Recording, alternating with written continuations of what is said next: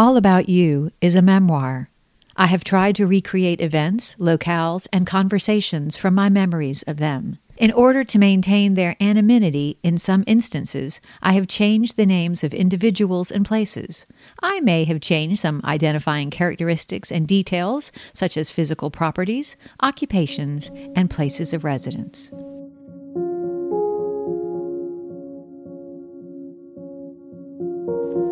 Chapter 31. You had the power all along, my dear. Years later, and still no word. I spent hours thinking about the journey that had led me to find her. I traveled through the world of what if, imagining the hundreds of different ways these paths could have led me to her. Would another have been better? When I was much older, I helped my adoptive mother clean out things from my childhood home. As she aged and her Parkinson's disease began to claim her freedom and her independence, even in her own home, she began to feel the need to organize her house and get her affairs in order. It made me sad to see her aging so quickly, but it was shadowed by my feelings of annoyance at her extreme attachment to her things. She was seriously expecting me to take time to organize the years of crap she had accumulated. By the way, she would take great offense at the word crap. She would say she has very nice things. I tried to explain to her that Jonathan and I were all grown up. We had our own houses full of crap. Some of my things are actually crap. And what in the world were we supposed to do with her things apart from selling them? The things I wanted from her were not her fancy antiques and hand-woven rugs. They were a piece of costume jewelry she and Daddy had picked up in Florida on their honeymoon, or the little collection of ceramic owls that once sat on a shelf in her sewing room, a quilt she had made with her own hands from my baby clothes. Those were the things that were precious to me. Well, even this infuriated her. Her house was full of her precious possessions. She insisted that she wanted to make a list of all her furniture and art and choose the child or grandchild who would inherit these things. She called me many times to get going on this project before I had the time to do it. In a way, I felt it was morbid. I didn't want to help her, but I finally realized that my mother's things were very important to her. They were the constant in her life, the things she could see and touch every day, unlike her children, who were fleeting visitors at best. She needed to believe that they would be handled properly after she was gone. We spent an entire day going from room to room. She told me what each piece meant, either where it came from or who bought it for her. We carefully and fairly decided who would need it and love it. She was very satisfied when we were done, but I could see the day had taken its toll on her. Okay, Mom, you really look exhausted. I'm going to take this home and type it all up and get it back to you. One copy for each of us and one for the attorney. No, Elizabeth, we haven't done the china and the things in the hutch and the dining room. She had already pulled herself out of her chair with the help of her 3-pronged cane with tennis balls on the bottom. She didn't have quite the strength to make it, so I walked over and held her round the waist to steady her. You got this? I asked before I let go. Yeah. She headed in the direction she wanted to go. No one was telling Catherine Butler what she could and could not do. Once we reached the dining room, I pulled out a chair for her. She plopped down in it with all her weight. Tired. Mom, don't you just want to go lie down? I pleaded. I'm here. I'm gonna do it. The hutch was loaded to the brim, like every other nook and cranny of her house. A lifetime collection of things. I saw so many pieces from my childhood that hadn't seen the light of day in ages. Oh, Mom, look! These are the candle holders for the Advent wreath. I showed them to her excitedly. I used to love it when these came out. It was the only time you allowed candles to be lit in the house. Do you remember? I held them close as memories came flooding back of the house decorated at Christmas and all the excitement that came with it. I still love the smell of a blown-out match. It will forever remind me of Christmas. Well, then you can take them if you want them. Take them now. I won't be using them again. Are you sure? It's fine, Elizabeth, she sighed. We moved more things around. some white serving pieces for my daughters, some sterling silver for my brother. His wife had chosen the same silver pattern, so it was good to keep them together. Clever girl. Now what in the world is this? I removed an old ceramic booty. It was a vase that would have held a small flower arrangement. It was pink and white and quite old. Well, that was delivered when we got you. This is how she would always refer to my adoption. When we got you.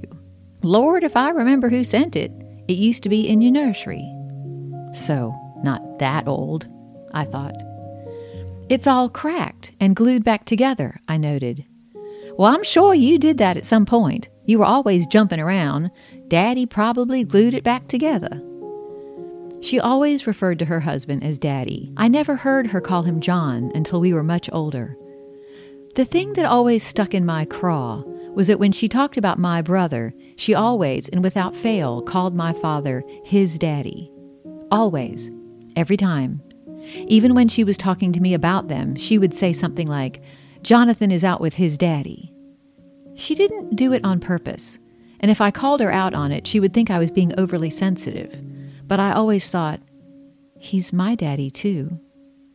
I don't know why that's in there, she said. You can just throw it away. No, I said, holding it, staring at it. I think I'll keep it. That old thing, she laughed. Yeah, I think I love it. It's a lot like me, Mom. It came into this house. It got a little broken up, but it's okay now. Just like me, don't you think? Tears began to sting the backs of my eyes, but I smiled. Well, anyway, she shrugged. I quickly turned back to my work. Well, now then, take your book, too, she said, pointing with her cane to a white box in the back of the hutch. On the top, it said, All About You. Inside was a baby book of the same name, still in its plastic jacket cover. It was my baby book. Oh, yeah, I laughed. I saw this as a child. I was so excited, and I opened it up, and there was nothing in it. It was always a bone of contention for me that there were seemingly hundreds upon thousands of pictures of my brother and 10 of me. I exaggerate. But of those 10, Jonathan was in 8. His baby book was meticulously filled out in Mom's distinctive handwriting, and mine was all but empty. What? She exclaimed. She didn't remember. I opened it and flipped the first few pages. Nothing, nada. Just a list of the presents I got and the church program for my baptism. Oh, and look, in here, it's a picture of Jonathan. Oh, Elizabeth, you do go on. We both laughed. I loved that we could finally laugh at things like that. Well, then take it anyway. She dismissed the conversation with a wave of her shaky hand. What am I going to do with it now? I can't write in it. I can't hold a pencil well anymore. And besides, I can't remember what I wore yesterday. Oh, great, Mom. That just warms the heart. I returned the book into its box, and I tossed it on the table. It spun a little bit, so I could see the side of the box. I don't remember ever seeing this before. I had looked at the inside, not the outside. The box flap read, All About You, an adopted child's memory book. I froze. The answer had been staring at me from this hutch all my life. I was flabbergasted. How had I not seen this? That was the smoking gun that I had torn the house apart looking for as a teenager, cracking a family secret. I had it all along, just like Dorothy's ruby red slippers. I could have skipped the entire yellow brick road, all the turmoil, all the flying monkeys. Later, after the inventory was done, I left. Mom insisted on walking me to the door to make sure I remembered to lock it behind me, but she had to stop in the foyer and sit down a minute. Just watch me, Mom. I'm turning the handle, and when the door closes, it will be locked behind me. I'll even test it. Fine, Elizabeth, go on. She was breathing a little heavily, and it gave me pause to look at her so old and defeated. We got a lot done today, you know, Mom. It's all taken care of. She nodded, put her shaky hands in her lap, and sighed. With the expulsion of air, her shoulders sagged, and she just kept nodding. I backed out of the door with that image in my mind. I carried my candlesticks, my book, and my little broken shoe to the car. Once inside the car, I tried to put the key in the ignition, but I was crying too hard to see it. I sat there for quite some time.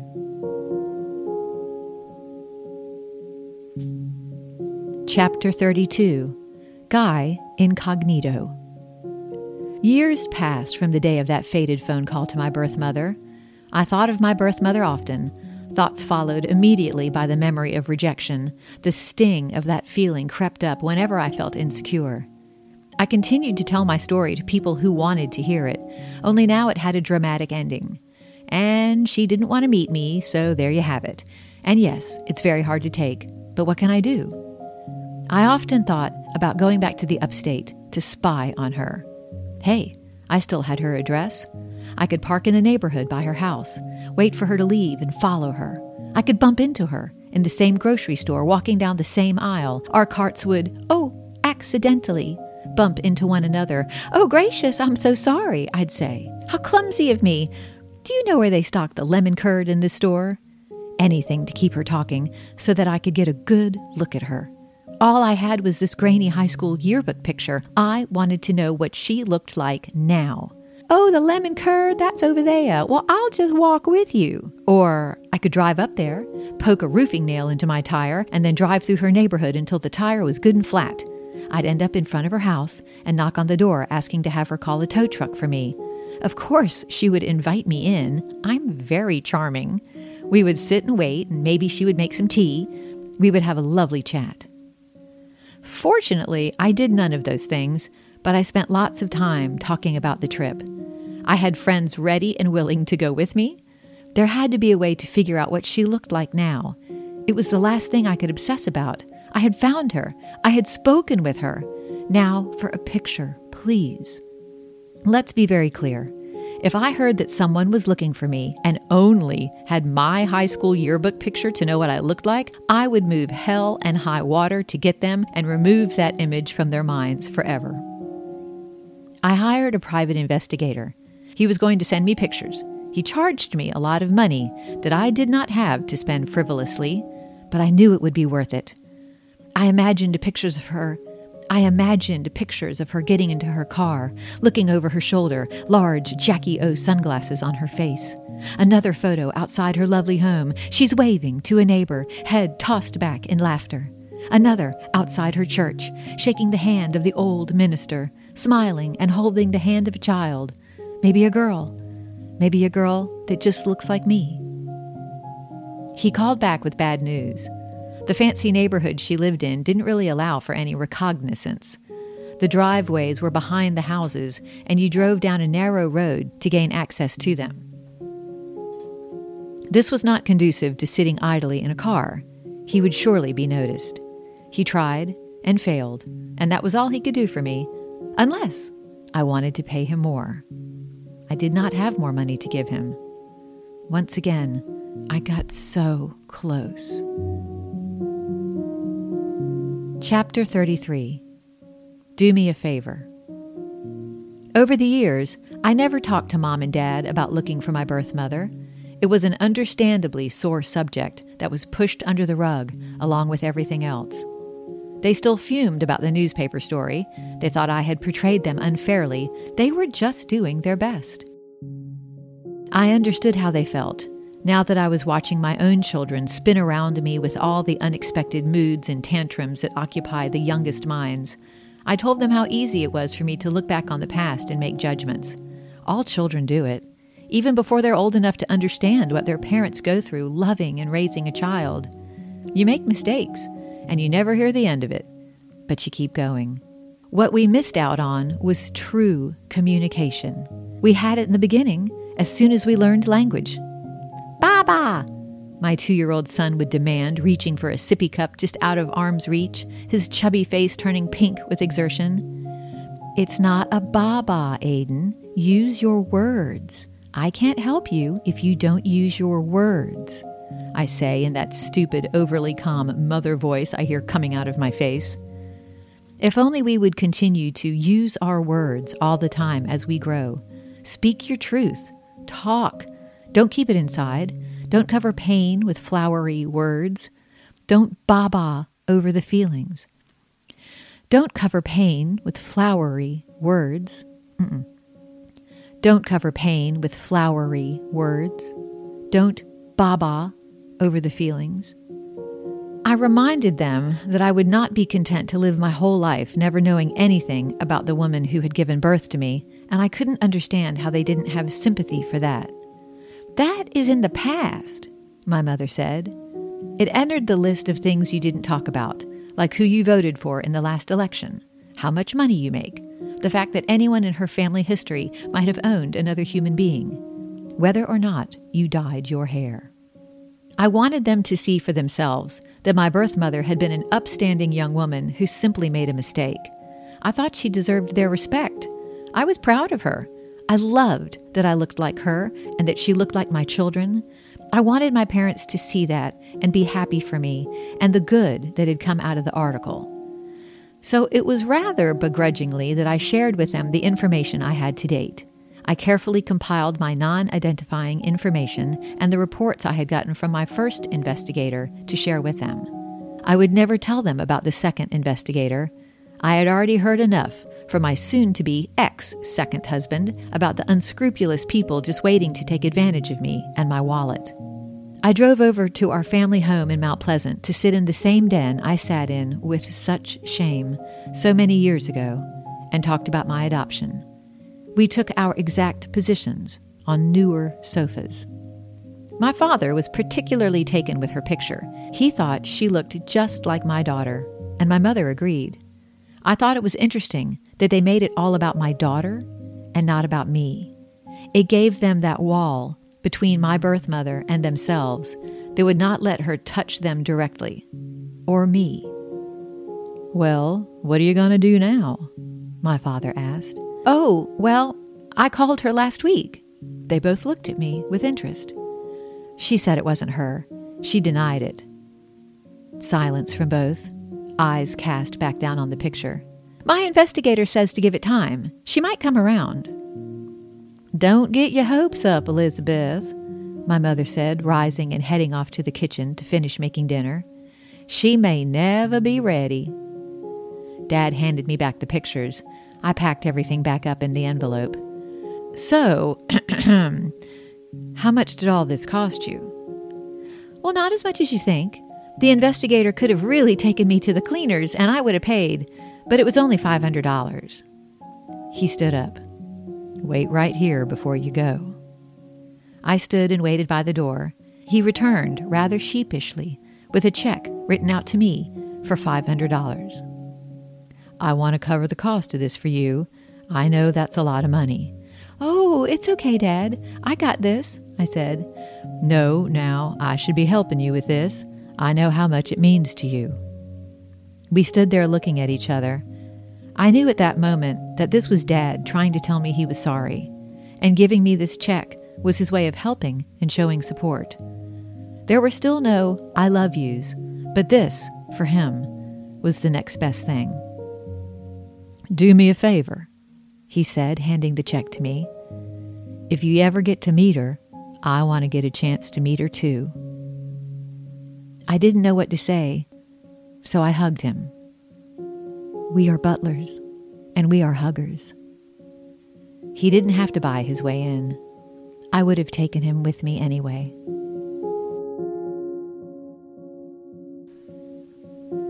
Chapter 34.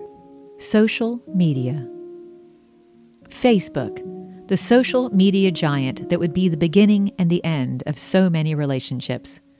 As soon as I joined in 2008, I made a point of looking for my birth mother. She was not on Facebook, but I wondered if her children were. It had been 7 years since that disappointing phone call. So much had changed. So many people were all over the internet, including myself. The whispers got louder. "You know, if I were in your shoes, I would be doing the same thing you are." I wondered. I did not know her children's names. Their names and the name of my birth father were never revealed to me. I was stuck again. I randomly checked to see if she had joined Facebook, but there was always nothing. Years later, another website would take the internet by storm. Ancestry.com. I searched Ancestry.com for my birth mother and found her on a census record as a child. There she was, with her mother and father, my birth grandparents. Once I knew the names of her parents, it was easy to find them. I discovered that they had passed away after living long lives. Wait, they died. That meant there was an obituary, and obituaries have all kinds of family names in them, and that is public record. The deceased is survived by his daughter and her children, and bingo, the brick wall cracks. I found my sister on Facebook right away. One of her Facebook friends was her brother, so I knew I had the right kids. Not kids, though, all grown up. My sister's profile picture, the place you represent to the Facebook public what you look like? A Boykin Spaniel. Oh, I think that might not be good. In my Facebook experience, people usually put their dogs or their kids as a profile picture if they don't like the way they look. Maybe she's shy and insecure. My brother's profile picture? He was holding a couple of beers and wearing large sunglasses. College kid. I had found them, but I still could not see what they looked like. Would this frustration ever end? Could I at least see if we had any sibling resemblances? My brother's Facebook activity was very limited, so I focused on my sister. My sister. All of her privacy settings were on, so I was blocked from seeing her personal information and any of her pictures except that profile picture. There was no hope of snooping. I checked back every once in a while. Okay, almost daily. And no, that is not stalking, that is checking in. And the profile picture finally changed. It was a person in a Cinderella character outfit with a baby on her lap. Did she have children? Were they at Disney World? I needed to work harder to crack this case. I finally thought, why not just Google her and see if she has done anything newsworthy? Maybe she has a blog teaching people how to train Boykin Spaniels and plan family vacations to Disney World. And there she was. She was an actress. She did theater, just like me. And she was good. She had leading roles. She looked like me. My friends saw it even more than I did. A sister. I have a sister. I could look at her. It turned out she was not visiting Cinderella. She was Cinderella in that picture. I saw it clearly now. She was doing an event. She looked to be in her mid-20s. I decided to send her a friend request. She had hundreds of friends. What's one more? She did not take the bait. My sister is a careful girl. Okay, that's good. Not good for me, though.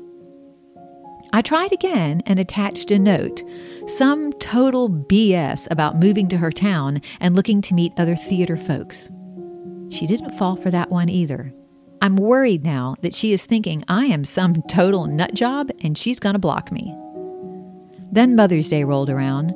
Everyone on Facebook was posting images of themselves with their mothers. It was so nice to see them all, and then it hit me. Wait a minute. Themselves with their mothers. I opened my sister's page, and there they were, mother and daughter, their arms around each other in a casual embrace, wearing large black sunglasses. Seriously, what is it with these people? Do they sell sunglasses? Why can't they take them off for a photo? I decided it was time. I needed to write another letter to my birth mother to see now, after all this time, if she would agree to meet me. Her kids were grown. It would be so much easier. I started to compose the letter, deleting it, rewriting it. I tossed and turned on sleepless nights and wondered how I should approach her yet again. Then there was a January 2011 episode of The Oprah Winfrey Show. Oprah had a shocker for the viewers that day. She had a long-lost sister. I watched this episode fascinated. I don't think I moved the entire hour. This woman had known Oprah was her sister for a long time. She had reached out, but never really pressed the issue. She handled it really well, Oprah's sister. You could see in the interview that she was clearly not after Oprah for her wealth and fame. She was only looking for that family connection, filling that hole that most all adopted children share. She was very interested in meeting Oprah's mother, her mother, too. Oprah's mother was not open to the idea, and viewers saw a very tender moment when Oprah faced the camera and assured her mother that what she did was brave and noble and the best thing she could have done for this daughter of hers. There was no need to feel shame anymore. Let the shame go. It was my big moment of realization, my aha moment. Shame. What a powerful emotion my birth mother might have felt. It might even be tinged with guilt. I gave away a baby.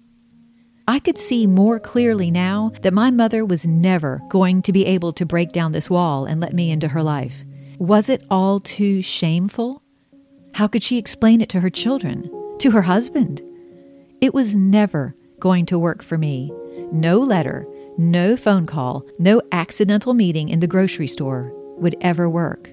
If I was going to have any chance of meeting her and being any part of her life, I had to go through my sister. I thought and thought about it. I composed this letter 100 times until I was finally brave enough to send it. Facebook message sent, July 11th, 2011. I sent a friend request to you a month or so ago. I was hoping we could get to know each other on Facebook, as superficial as that could be, for a little bit before I sent you this message. I hope this isn't too shocking for you to hear, and I do hope this is not the first you have heard of this, but I fear it probably is, and for that, I am sorry. However, I wanted to reach out to you and have wanted to for quite some time. So here we go. On February 29th, 1968, gave birth to a girl she put up for adoption. That was me. I was adopted by Dr. and Mrs. John Butler of Mount Pleasant, South Carolina, and I grew up in a privileged household. I was not aware I was adopted until I was 15. It came to me as the shock that perhaps this is coming to you. My hope is that with you being older and wiser than a 15-year-old girl, you will be able to process what I am telling you in a way that won't damage the relationship you have at home. What did was hard for her, I'm sure. She was brave. She gave me a wonderful life without the shame my life might have caused her family and her back in the 1960s. I have nothing but respect for her. 10 years ago, I searched for her once I had the first 2 of my 4 children. Finally having someone in my life that I could look at and see me made me yearn to meet this woman more than ever. And believe me, the desire had burned deeply in me for all those years. I only have one picture of her, a Xerox copy from her yearbook. I have never seen another. I hired an agency that got my original birth certificate, and I contacted your mother. She was not open to meeting me, but I have to say she was very compassionate with me on the phone. She took the expected route of denying it. I did not push it. I wrote her a letter shortly after that I would not pursue her again, that I understood she had young children, and I did not want to rock her world. Who knows? Her own husband may not know, and I imagine that would be scary for her. So I've waited all these years to try to find you. I wanted you to be old enough to have compassion for your mother's secret and privacy. I wanted you to be able to meet me if you would like, and vet me and see if your mother would ever like to meet me. Of course, we could merely be Facebook friends for a while, so you could look into my life and assure yourself that I'm not a freak. I'm not needy emotionally. I am looking for a connection, not a sister. Maybe we could get there one day, but I'm not one to push myself on anyone. This is your choice. It's been 10 years since I made an attempt to meet your mother. I hope this alone proves to you that I was not a stalker or a weirdo. If you did friend me, rest assured I will not make mention of this in a public forum. I will not pressure you to meet me. The interesting thing about finding you, well, there are many, but we are both theater girls. My adopted family was not in any way, but that part of me could not be denied, and I have been an active theater performer since I was 16. You can Google me. You will see that I am an accomplished wedding and portrait photographer, a wife, a mother of 4, a theater regular, and I hope a good friend. Please take your time. I apologize for the shock, but if I were you, I would have wanted to know. And not to sound like a total dork, but when Oprah met her sister on the show, I had my aha moment about you. I sent that message at 2 in the afternoon. I was leaving shortly after that to go to work. I was photographing a wedding on an island that did not have proper cell towers, and I knew I would be completely unable to obsessively check my messages. I could allow time to pass, and maybe my sister would see it. I was thinking about it constantly, though. I could not stop the train. All day long, I second-guessed my move. What if I upset her? What if she was some horrible spoiled brat who wanted nothing to do with me? What if she thought I was lying or scamming her and never even responded? I prayed. I didn't do that a lot, but this was as good a time as any to ask the universe to help me, to assure me that I had done the right thing. So I asked for a sign. I knew it had to be unique. I knew it had to be something out of place. The first word that popped into my head was feather. Well, that's not unusual. I was on an island. There were birds everywhere. And then I had the inkling of a thought. A feather you would never see on a beach. Fine. The wedding went well. The pictures were turning out beautifully. The sunset was amazing. We wrapped up the portrait session on the beach and started to head to the reception. I was laughing and joking with the couple when I bent down to get my shoes. And right there, a few feet away, I saw a feather. A peacock feather. You didn't ever see that on the beach. I had my sign, and my spirits were immediately lifted. I was full of hope. I returned home to find this message waiting for me, sent the same day, just 5 hours after mine. My email dinged on her phone while she was backstage preparing for a show in her hometown theater. She was wearing a lobster costume and waiting for the curtain to rise on a matinee production of a children's musical. Later, even, she laughed about the strange moment of having to conduct herself as the most believable lobster while her brain was spinning with information. She had to anxiously wait for the show to end before trying to contact our mother to find out if this was true. After the show, my sister hightailed it over to our mother's house and pulled her aside from the rest of the family, gathering for their typical Sunday meal together. My sister mentioned that they sat outside on a bench in the backyard. The sun was starting to slowly set, casting long shadows on the ground that seemed to be leaning into them, listening to their whispers. She wasn't quite sure where to begin, so she blurted it all out at once. This email arrived, and I don't understand what's going on. Could this even be true? Who is this woman? My mother sat in stunned silence, eyes barely able to focus on her daughter's face. She looked at my sister and began to cry as the confession of her most deeply held secret poured from her heart. She was a young, unmarried woman when this happened, and she was scared and didn't know what to do. Only her best friend and her parents knew. And to this day, with the loss of her parents and the deep trust in her lifelong friend, the secret had been hers to keep. How many times, in how many years, had she found herself moving throughout her day and thoughts of me would creep in? Did she suddenly stop what she was doing? Did her eyes soften as her mind drifted to another time, another place? Did she linger in that fog of memory until the sounds of her children clamoring into the room returned her to the tasks at hand? Based on our mother's response, my sister gently informed me that she was not ready to meet me. She needed time to get over the shock and adjust. Unbeknownst to me, there were other family issues going on simultaneously, and the combination set her into a tailspin. Family, I think. One day, maybe we will be a family. I find myself split between feeling excited and devastated all at once. But here I am. I'm ready now. My newly found sister and I made a plan to speak on the phone the next day. She said she had 1,000,000 questions for me, and I had 1,000,001 for her. We made a date to talk the next night. It was not lost on me that it was the night of the Tony Awards, and the theater sisters would be talking for the first time. Brick wall begins to crumble. We were on the phone that night for an hour and a half. There was so much to say and ask. I decided from the beginning that I would just let her do all the talking. There was no need for me to get too excited. I would remain calm. It really wasn't necessary because we had a great talk. It flowed easily, getting to know each other and letting her tell me about her family.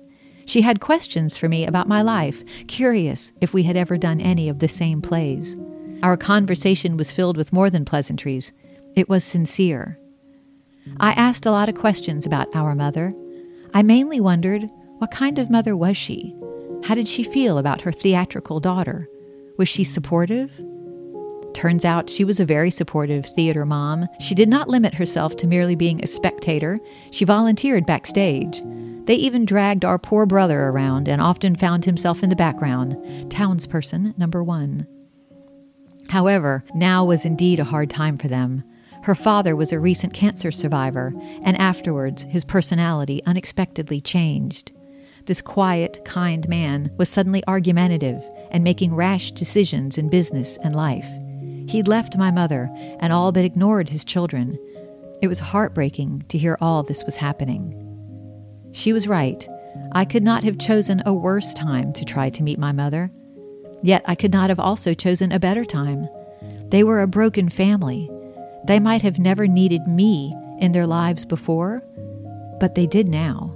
My sister suffered a great loss with the absence of her father, and without either of us really knowing it at that moment, I had arrived at just the right time to fill that void. My sister ended up being my savior, and I hers.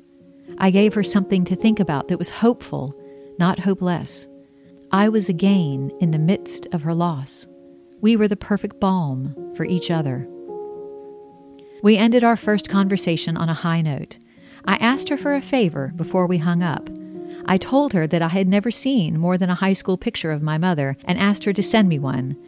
I didn't want her to think she wasn't equally important to me, so I asked for one with the two of them together. She agreed, and I hung up elated. I was going to finally see a proper photograph of my mother. I would see my family, maybe even my new brother.